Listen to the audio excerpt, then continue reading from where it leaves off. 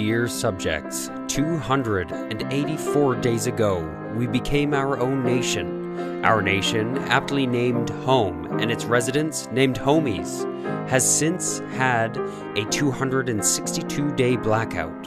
Helped out of the darkness by the good people of Lilibel, we now find ourselves in the midst of an election in which you can vote, comment, and even run. With you as the citizens and me as your news anchor, we explore the culture, history, politics, and economics of this young nation.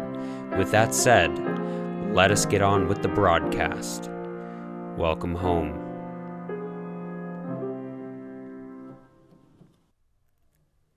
Today's broadcast was brought to you by listeners like you. Through your engagement on Reddit at r/DearSubjects and on Twitter with @DearSubjects, you keep the show running. You can also support the show at patreon.com/DearSubjects, where, for as little as $1 a month, you'll have access to our metasodes, bonus episodes discussing the creation of the broadcast itself. Yesterday's announcement of using the Bell as an intermediate currency came as little surprise considering the kindness shown to us by our Bellian neighbors.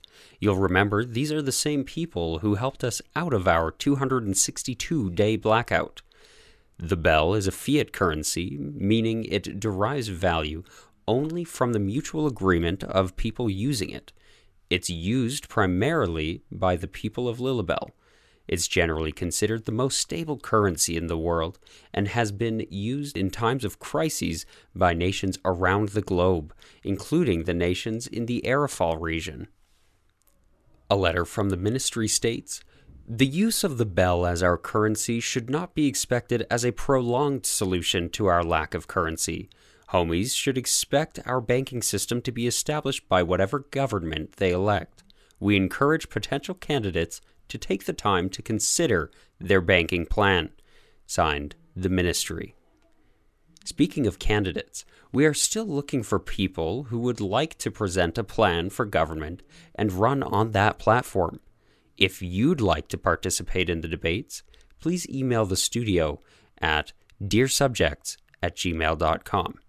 I'm alone in the studio today. Raven is off on the other side of the country, gathering some stories and concerns from homies in the city of Grantsville, leaving me here in Guardians River alone, and you are left to listen to me today. As you know, we will be hosting the candidate Q&As on the show and taking your questions as we do so. Over the next several weeks, leading up to the election on January 13th, we will be hearing from both candidates and experts on political systems, policies, and more.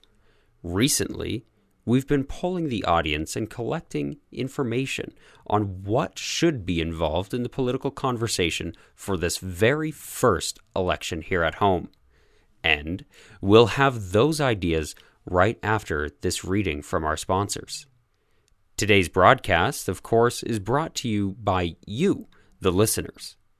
Through your engagement on Reddit at r/DearSubjects and on Twitter with @DearSubjects, you keep the show running. You can also support the show at patreon.com/DearSubjects, where, for as little as $1 a month, you'll have access to our metasodes, bonus episodes discussing the creation of the broadcast itself.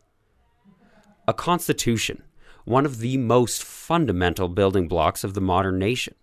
Most constitutions outline the organization of the governments they build, but tend to include some statement of ideology and belief.